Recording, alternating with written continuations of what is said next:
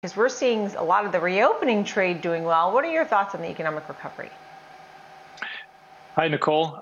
It seems to be progressing. We certainly saw in the second half of last year, as we learned more about the virus and how to manage the virus and in some way live with the virus. We saw that economic reopening begin, and across the labor market, across spending, across production and sentiment, things have improved dramatically. We saw a bit of a slowdown into the end of the year and at the beginning of the year so far, despite that big retail sales number we had last week. And I think that's to be expected. You're not going to see that V part of the recovery continue forever. There's going to be a point where that begins to normalize a bit. And I think we are in that spot. As we look out over the next few months, though, clearly getting to the end of this pandemic with these vaccines and getting more folks out into the economy, back to work, and spending all of that excess liquidity that's in the market because of the fiscal stimulus and monetary stimulus, I think is likely to set off what's probably going to be a pretty strong boom in the economy this year before it settles back into a more structural growth path in 2022 and beyond. Right, yeah. And what about stimulus? Do you think that we're going to need or want or should have fiscal and monetary support that would continue just as is, or does more come our way, or what? Yeah, it's a great question. And up to this point, we've had about 20% of GDP spent in terms of fiscal stimulus. And I think that's been the right response. The pandemic left a huge hole in the economy, and in particular in folks' income and job prospects. So having that support to individuals and having that support to businesses was key. As we look out over the next few months, pegging the appropriate number for more fiscal stimulus, more is coming. I think that's clear. That's absolutely what's going to happen. The question is it going to be $2 trillion or is it going to be $1 trillion? Folks in Congress and President Biden are working on where they're going to land there. Obviously, the folks on the left would like to see closer to 2, and those on the right would probably want to see 1 or less. But more is coming, and I do think that's the appropriate response. We are still in a pandemic. We haven't put this virus completely behind us, and there's still 9 to 10 million people that are out of work that would like to get back into the labor market. So absolutely the right response. The exact number is going to dictate, I think, how bullish that is for equities. We're of the view that probably somewhere around 1.3 to 1.5 is where folks will eventually land if they decide to come together. So we'll see how it develops over the next few weeks. Right, right. Now, there's certain names of stocks that you like. Tell us about some of the stocks that you do like for this year, 2021. Sure.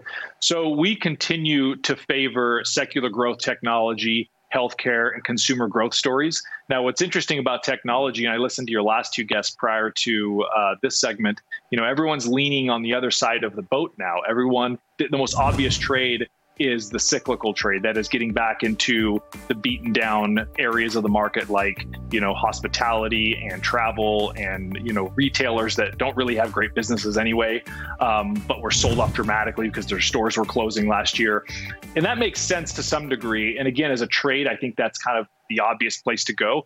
What is now out of consensus is continuing to own the high quality growth companies like Amazon, Apple, and Microsoft, Google, healthcare companies like Intuitive Surgical and Thermo Fisher Scientific.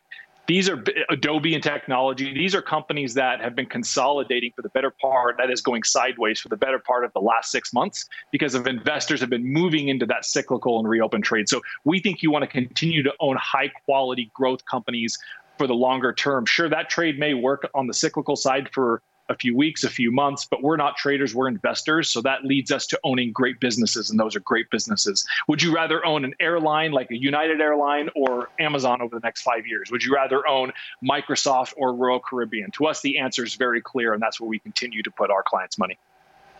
Right. I see what you're talking about. So you really do like some of these growth names. I mean, some of these names that I was looking at, Apple and Adobe, I know you've mentioned some of these, Amazon, Google. So some of these are FANG stocks, but there's others in here, Fiserv, Visa, Starbucks, JP Morgan, Home Depot. Tell me about some of the other names. Expand on all of this. Yeah, sure. So, for example, with Fiserv, this is a business that is extremely boring, and boring businesses can be good, as we know. They provide the core software to banks, credit unions, regional banks. I think they have about 15,000 customers.